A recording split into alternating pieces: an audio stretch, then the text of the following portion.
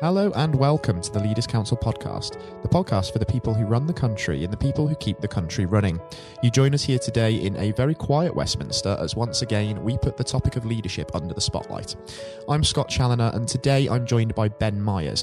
Ben is a film director, producer, executive producer and the managing director at MWS Media Ltd, a video production agency in Thatcham, Berkshire. Ben, welcome. Great to have you with us on the programme today. Hi, Scott. Thanks for having me. Absolute pleasure. Now, Ben, first and foremost, this podcast is all about the topic of leadership and effective leadership at that. But what does that word leader actually mean to you? So I think because of the nature of what we do, I spend a lot of time either as a director or a producer on a film or video set.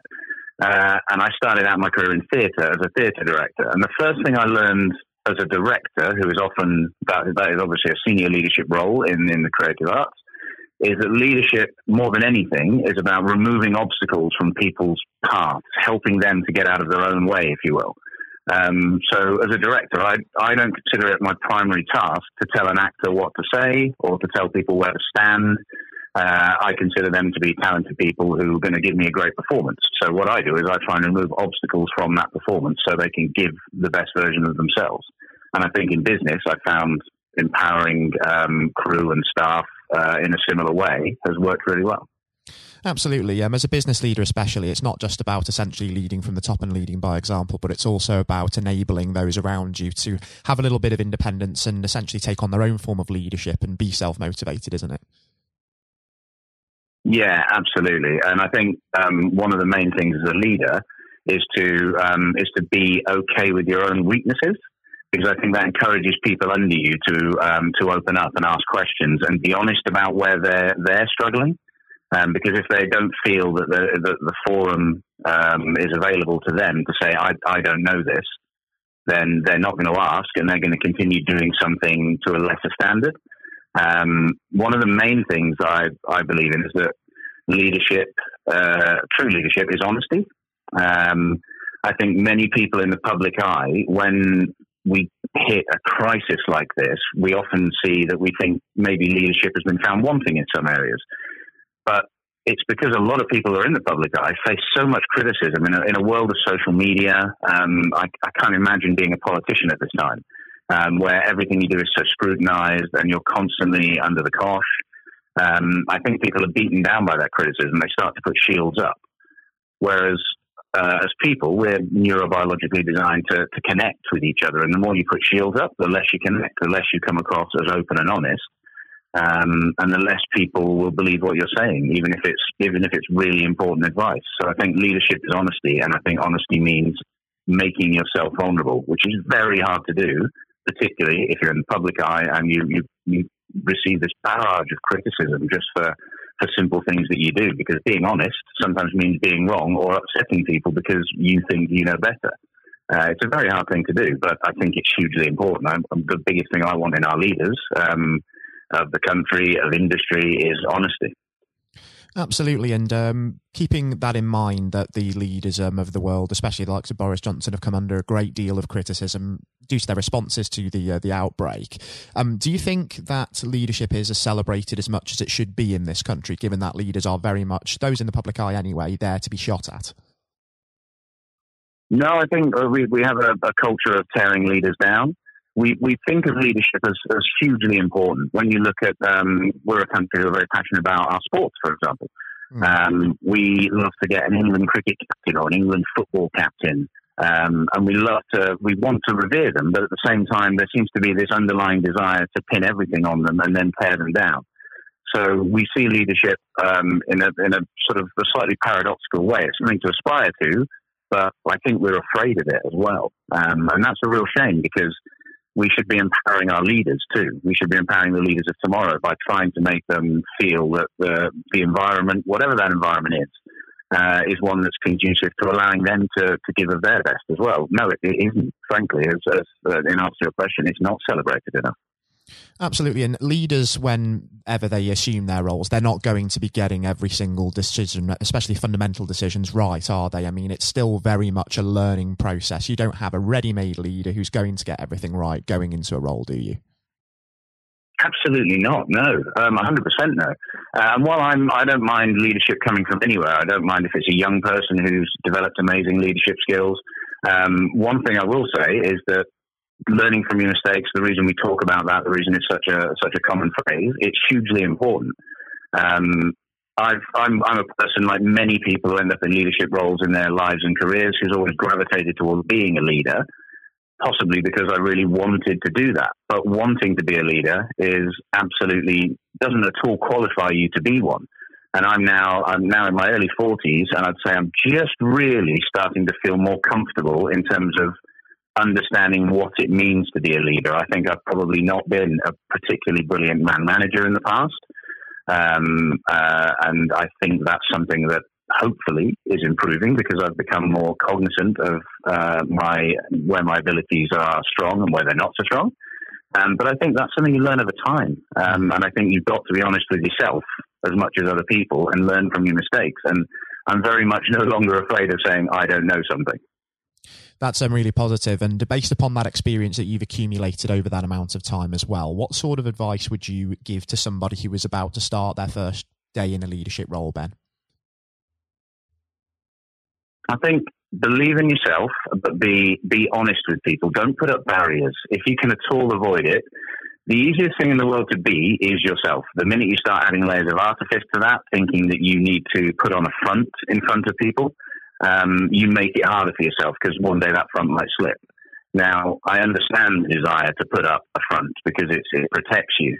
But if you can be honest and you can allow yourself to be vulnerable, and you give the best you can, I think people respond to that. We tend to treat people, the idea of people as a group, we'll treat a person as a very intelligent, motivated individual. As soon as it's people, we tend to think of them as dumb.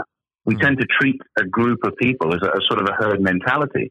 And they're not. People, if we trust them, they'll respond in kind. I would agree with that. It's very much about the people around you as much as the leader themselves, isn't it? It's not just a one-man or one-woman show, leading a business especially. It's all about the people around you and having that trust and instilling that culture of trust and allowing those people to be able to be self-motivated and sort of take responsibility for themselves as well. I think that's of huge importance. Yeah, I couldn't agree more. I think leadership is teamwork. And when you look at, yes, for example, Boris Johnson is the leader of the government. It's important about the team he has around him during a crisis like this. I think it's important for all world leaders at the moment and relying on medical advice, assembling the right team in a crisis. I think for all leaders, trying to be a one-man or woman band is a mistake. I think you should lean on people who are talented in different areas. Absolutely, yeah. The people that you surround yourself with as a leader is, of course, of huge importance. If we go back to your own sort of style of leadership, Ben, just for a moment, what would you say are the influences behind that? Are there any sort of individuals that stand out, any experiences that have maybe influenced your leadership style over the years? Yeah, mine are probably rather sad, though.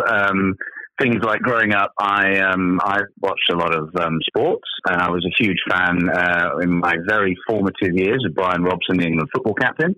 I was a very big fan of Michael Atherton, and my favourite sporting leader is probably Michael Vaughan. Now, obviously, he and his team were responsible for some great sporting memories for me during the Ashes in 2005, not least because I grew up, some of my formative years were spent living in Australia, so the struggle with our amphibian friends has a particular meaning for me. So I had a lot of respect for them as leaders. In terms of historically speaking, I'm a bit of a geek, a bit of a nerd, and I enjoy the study of history. People like Martin Luther King Jr. Are people that I think, when you look at what they did, they were incredibly open, honest, and vulnerable in terms of, you can look at their personal lives, you can see the mistakes and things that people make. Everybody is human. But in terms of achieving the goals, in terms of human rights activism, he put himself out there to the extent that the people who disagreed with him, eventually it cost him his life. I'm in no way somebody who would ever be as brave and selfless as that. But I think there's no harm in aspiring to be better and using people who've shown examples of enormous selflessness, another great leadership trait, to inspire you. Absolutely. And what do you think that the likes of Martin Luther King would say to people now, especially with the whole COVID-19 crisis going on? I think that's where we need to come together. I think great leaders are great at bringing people together and helping us to forget differences and remember that there is so much more. It's always been true and it will always be true. There is so much more that unites us than divides. It's a common phrase that we forget so easily. And then if we can just try and remember that if we stick together as communities, as households, if we try and support the most vulnerable in society, we will get through this. We've got through the, look at history, the most awful crises in human history. We've always come out the other side of them. So, no defeatism.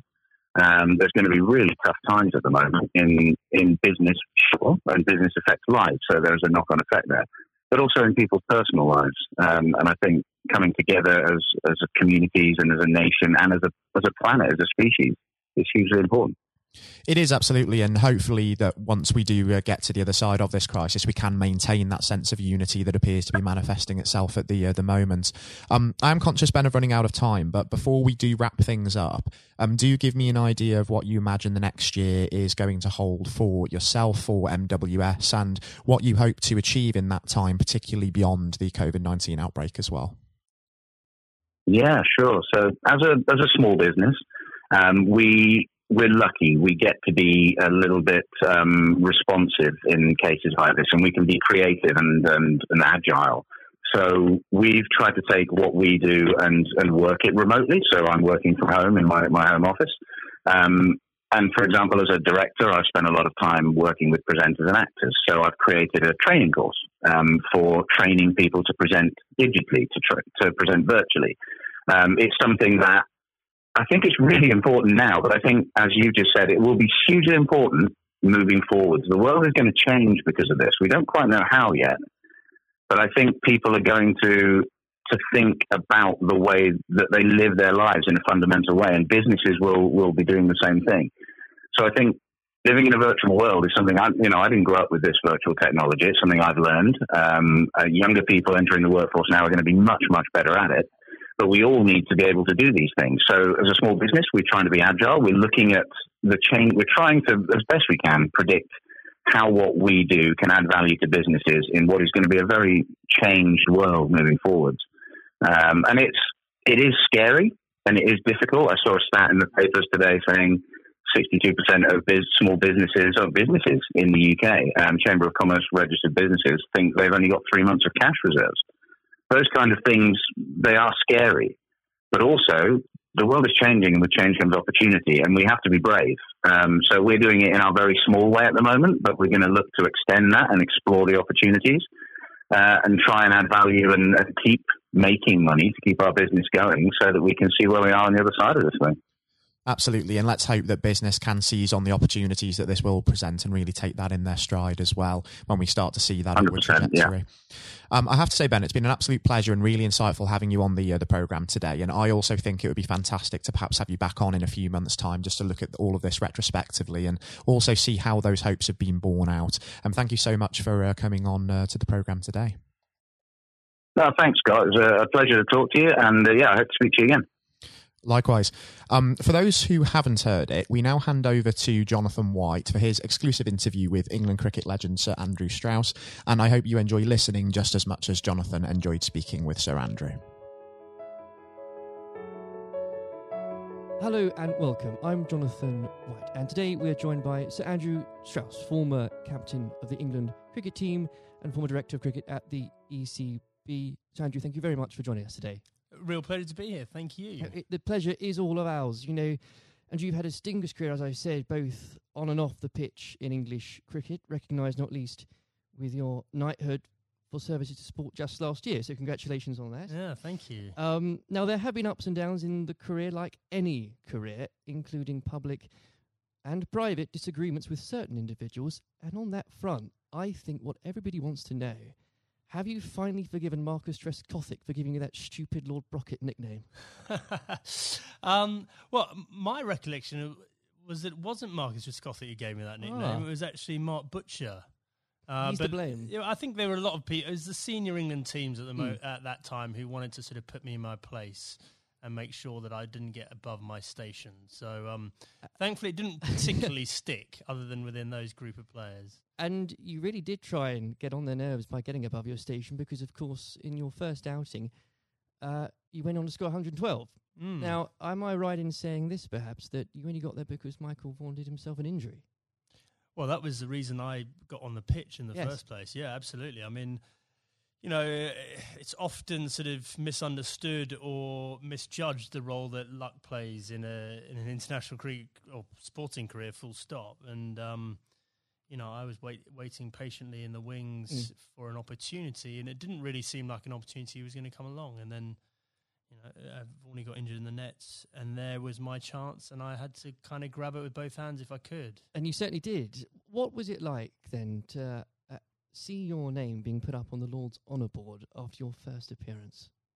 Yeah, look, I'd just been transported to a completely different world almost. I was a Middlesex player, I was captain of Middlesex, all my focus was on helping Middlesex sort of win the championship and whatever.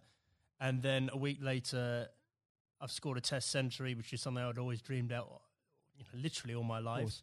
And then the thought of doing it at Lord's in your first test match. I mean, it was literally the dream. So, and then suddenly I started thinking, wow, hold on, potentially I've got a whole England career ahead of me and everything that entails. So it was a real shock to the system. But I suppose what I was grateful for was that I was relatively old, probably not the right way of putting it, but I was 27 years of age. I was pretty comfortable with my own game. And I was also, I think, mature enough to understand that this was a great opportunity for me, but not to get carried away with it, which is unfortunately what happens with a lot of younger players. Without a doubt. And I think in those early years of your career, it's so important, I think you'd agree, especially when you're learning from other more experienced people, and this can be true of any field, whether it's sports or politics or business, to have somebody there that you can rely on or look up to for guidance. In those early days, was there somebody that you could say to this day that, thank goodness they were there for you? Well, I think in preparing me for international cricket, Justin Langer was a massive source of advice for me. So he was captain of Middlesex a couple of years beforehand and really helped me understand what I needed to do to get there. But then I think on the day-to-day basis, my wife, Ruth, played a huge role, you know, just in terms of, because I think there is that real danger that you get carried away with it and you think international sport in that goldfish bowl that, you know, you're more important than you were previously, or that whole world is the real world. And obviously all we know is that the real world, nothing's changed other than other people's perception of you. And you need that grounding. And again, that can be true of so many different areas of life. I think so, yeah. I mean, very easy to get caught up in it and end up doing different things, being with different people, sort of trying to enjoy everything that goes with international cricket rather than focusing on the actual international cricket. And itself. In those early days, Andrew, there were lots of examples where you could have got carried away because that team accomplished so much. I think for a lot of people, the 2005 Ashes series is one of the greatest sporting moments of this country's history. Now, we could chat for hours about that, but I know I wouldn't be allowed to, and you've got other places to be, so we can't do that. But if I may, I would love to ask what your highlight was personally for that, but perhaps more importantly, as a team, how were you able as a group to deal with the pressure no doubt you were feeling? Yeah, well, the pressure is like nothing else that I experienced before or after, because, you know, I think it's easy to forget how much of a holy grail the Ashes was back then. You know, we hadn't won it for so long, and it seemed like we'd come up against these invincible Australian teams year after year. So, you know, the closer we got to it, the harder it became. I remember Ashley Giles walking into the dressing room for I think it was in the final day of the series, and I looked at him and he looked absolutely terrible, like just white of a sheet, grey. He looked like he'd aged about 5 years. I went, God, Charlie, you're not looking too good. And he went, yeah, it's not surprising. I haven't slept for 8 weeks. And I went, well, join the club. You know, and I think we'd all been sort of living this behind our own closed doors. And It's just an extraordinary thing, and without doubt, the highlight was number one, drawing that game at the Oval to make sure we won the Ashes, but also the day after. That open top bus parade around London, and to understand that we'd broken out of the cricket bubble, that just general sports fans or just people that were interested in seeing England win at something were all engaged and completely besotted by the whole thing. I think that's such a key point now, because there were so many people back in 2005 that may have not even given cricket a second glance, and it put a whole new generation, especially of children, school kids, into loving that sport. And so beyond the actual competition itself, what a fantastic thing to be able to say was accomplished for absolutely. Everything you say there is absolutely right. Like we just sort of opened the doors of cricket to a whole new generation. But probably more importantly, it was the one and only time in my life that I got papped outside a nightclub that night when we were celebrating. I felt like I'd really arrived as a celebrity. Yes. It only happened for that one night, unfortunately. But I did ask for a highlight, and if you didn't perhaps give a specific one on the pitch, so I would suggest perhaps that catch at Trent Bridge. No. I mean, the catch at Trent Bridge was, you see a ball, you stick out your hand and it goes in. I think my personal highlight was I scored 100 in that fifth Test match under real pressure, and that was one that, that wasn't a moment, that was a number of hours, and I had to dig pretty deep to do that. Now, obviously, not that long later, and you were lucky enough and the privilege, I'm sure, no doubt, to serve as captain. And whether you like it or not, you become the focal point of criticism. You were looked on, up to, and relied upon to be strong, especially when the going gets tough. You become a leader in many senses of the word. During your time as captain, what qualities does one require to fulfill that role? Well, a fair amount of resilience for starters. You're absolutely right. I remember when I got the role, it did feel like the biggest sort of poison chalice of all time, and that sort of a litany of England captains had sort of been churned up by the job prior to me taking over. So there was that sort of realization this is going to be a tough thing to do, and you're going to have to dig pretty deep. But I think actually the most important thing was sort of just pushing all that noise to one side and just clarifying, okay, if I'm going to do this job, what is it that we really want to achieve out of this? And so suddenly that becomes a bit more exciting and a bit more enticing, the idea of, well, we can do something that's never been done before here, and I've got the opportunity to play my part in that. So, I think that was a big part of it for me. I think a lot of those qualities around leadership, I don't think you have them until you're in that situation. Absolutely. And it's very hard to prepare yourself properly for those sort of situations. And when managing a team, you're required to manage, of course, what some people could call big personalities. Others could use different, shorter words. How poisonous can it be, when players, and indeed, and this applies again to so many different areas of life, when individuals think they are perhaps more important than a team? Well, I think probably worth broadening out that a bit. I think there are all sorts of different people that you have to sort of contend with in a team environment, and the job of the leadership or the management is to try and sort of gel them all together and get them bought into what you're trying to do and whatever. So, there are some people that are a bit more self-absorbed. There's some people that are slightly more maverick in the way they view the world. There's some people that are very quiet. There's some people that are, perhaps very worried about what might go wrong. And so you've got to try and understand all these people individually and try and get the best out of them. But there was definitely a line there for me in terms of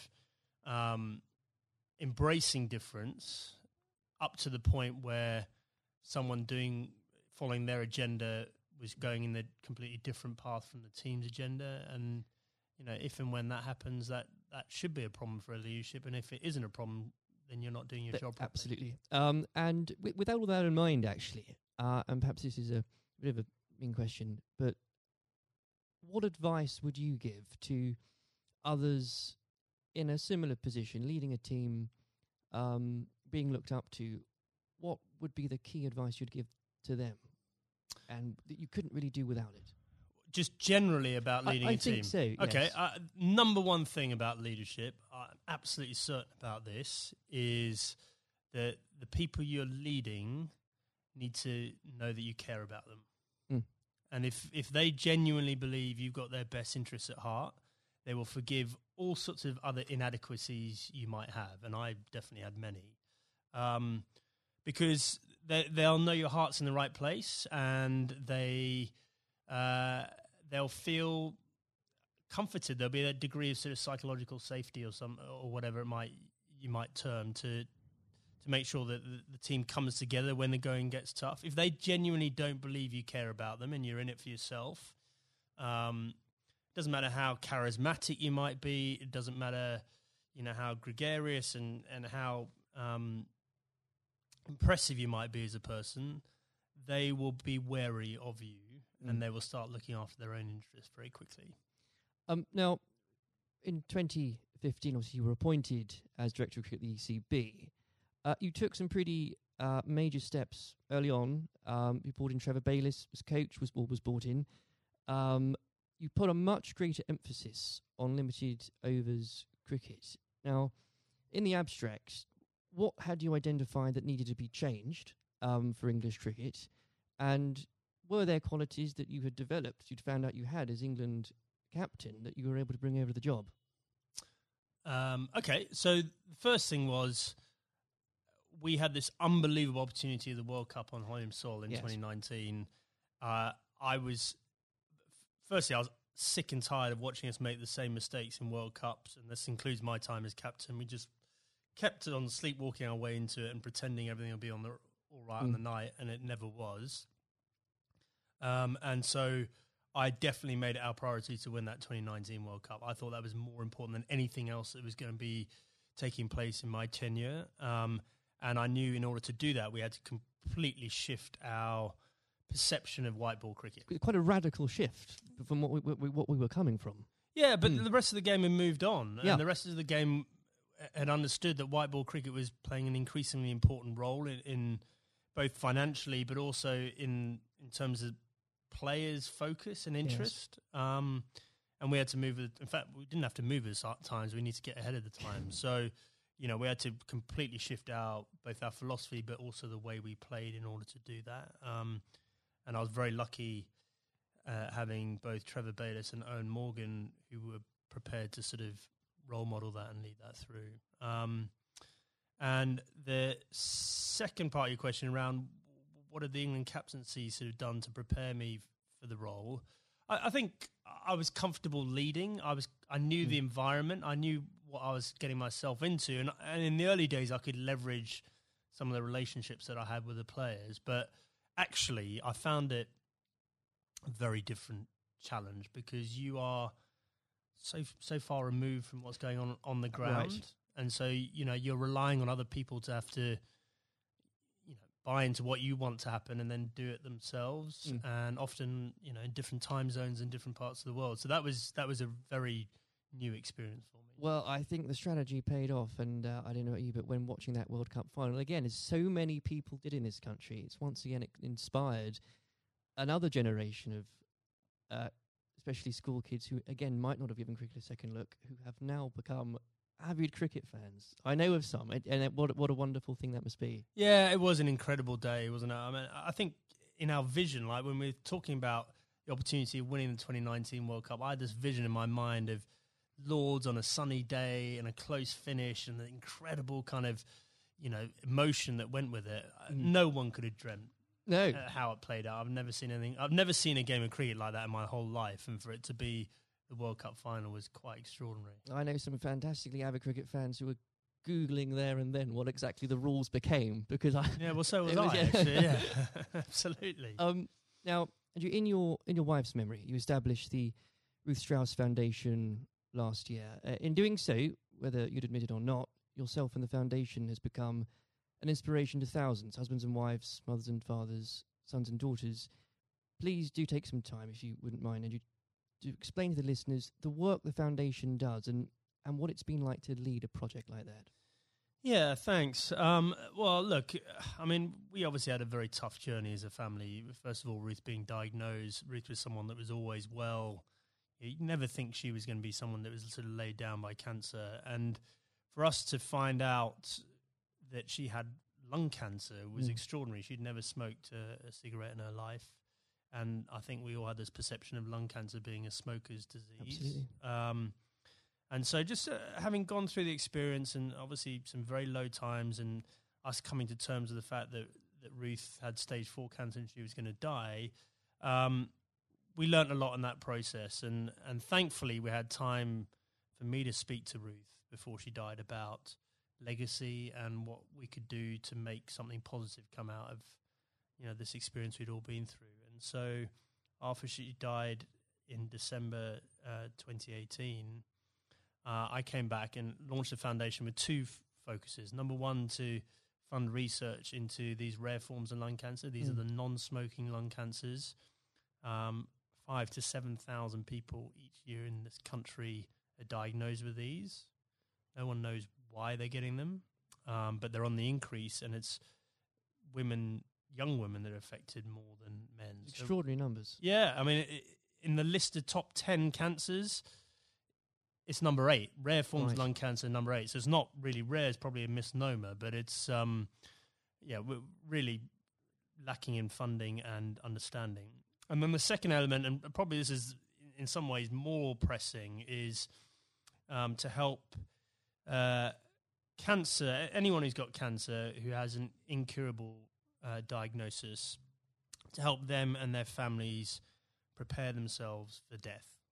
And so in order to do that, we need to be able to find ways of them having open conversations with each other, because if you do this well, it should help the bereavement afterwards if you're well prepared for it. It's not something people like to do. I was very lucky that Ruth wanted to do it.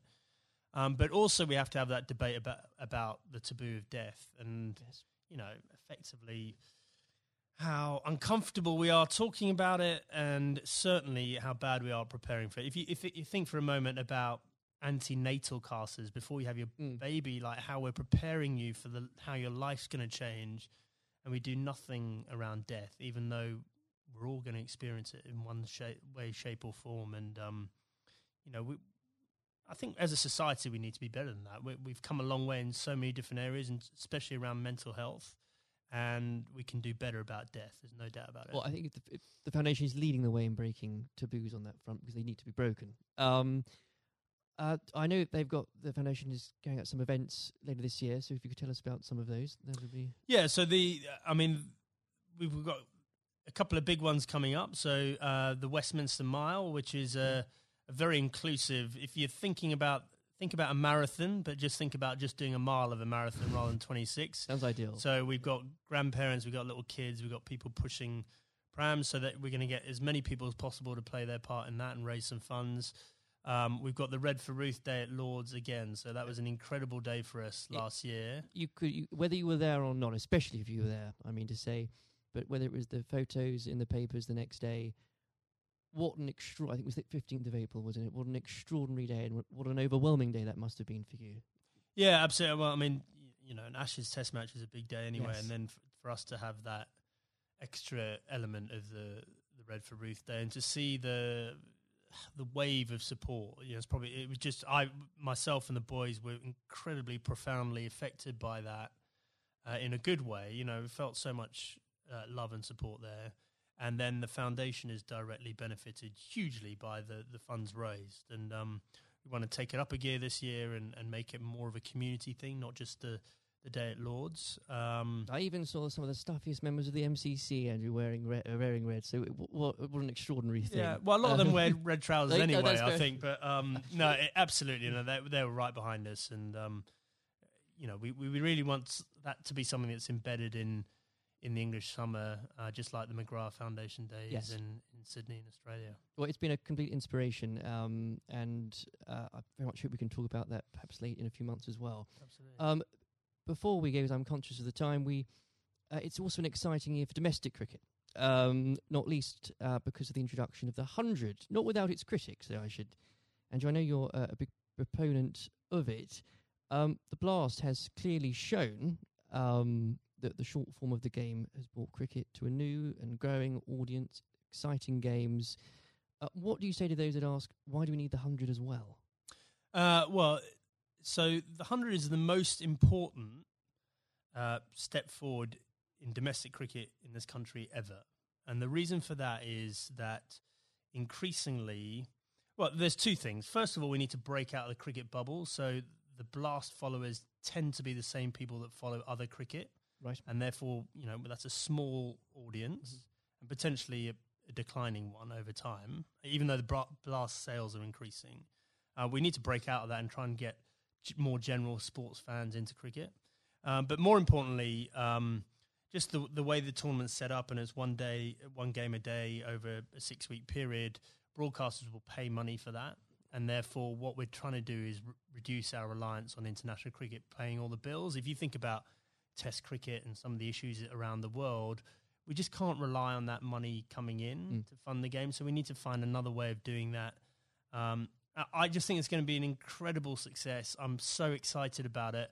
I know there are people that are worried about it, but in 2 or 3 years' time, we're going to have our own short form tournament that will rival the Big Bash, and we'll be moving towards the IPL. And those are two enormous events out there, and we can have our own version of that ourselves. I can feel your enthusiasm for it. As an Essex fan, I'm still stumped as to, I think I'm going to have to choose between either supporting a team based at the Oval or a team based at Lords.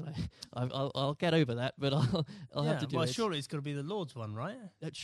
Of course. Yeah. Sanju, it's been an absolute pleasure discussing that and everything else with you today. Thank you very much. Cheers. This has been the Leaders Council podcast. Thank you for celebrating excellence in leadership with us. I've been your host, Scott Challoner. Until next time, goodbye. Thank you for listening to our podcast. The views expressed within the podcast do not reflect the views of the Leaders Council of Great Britain and Northern Ireland, its parent company or subsidiaries, members of staff, or other guests of any other person therein associated.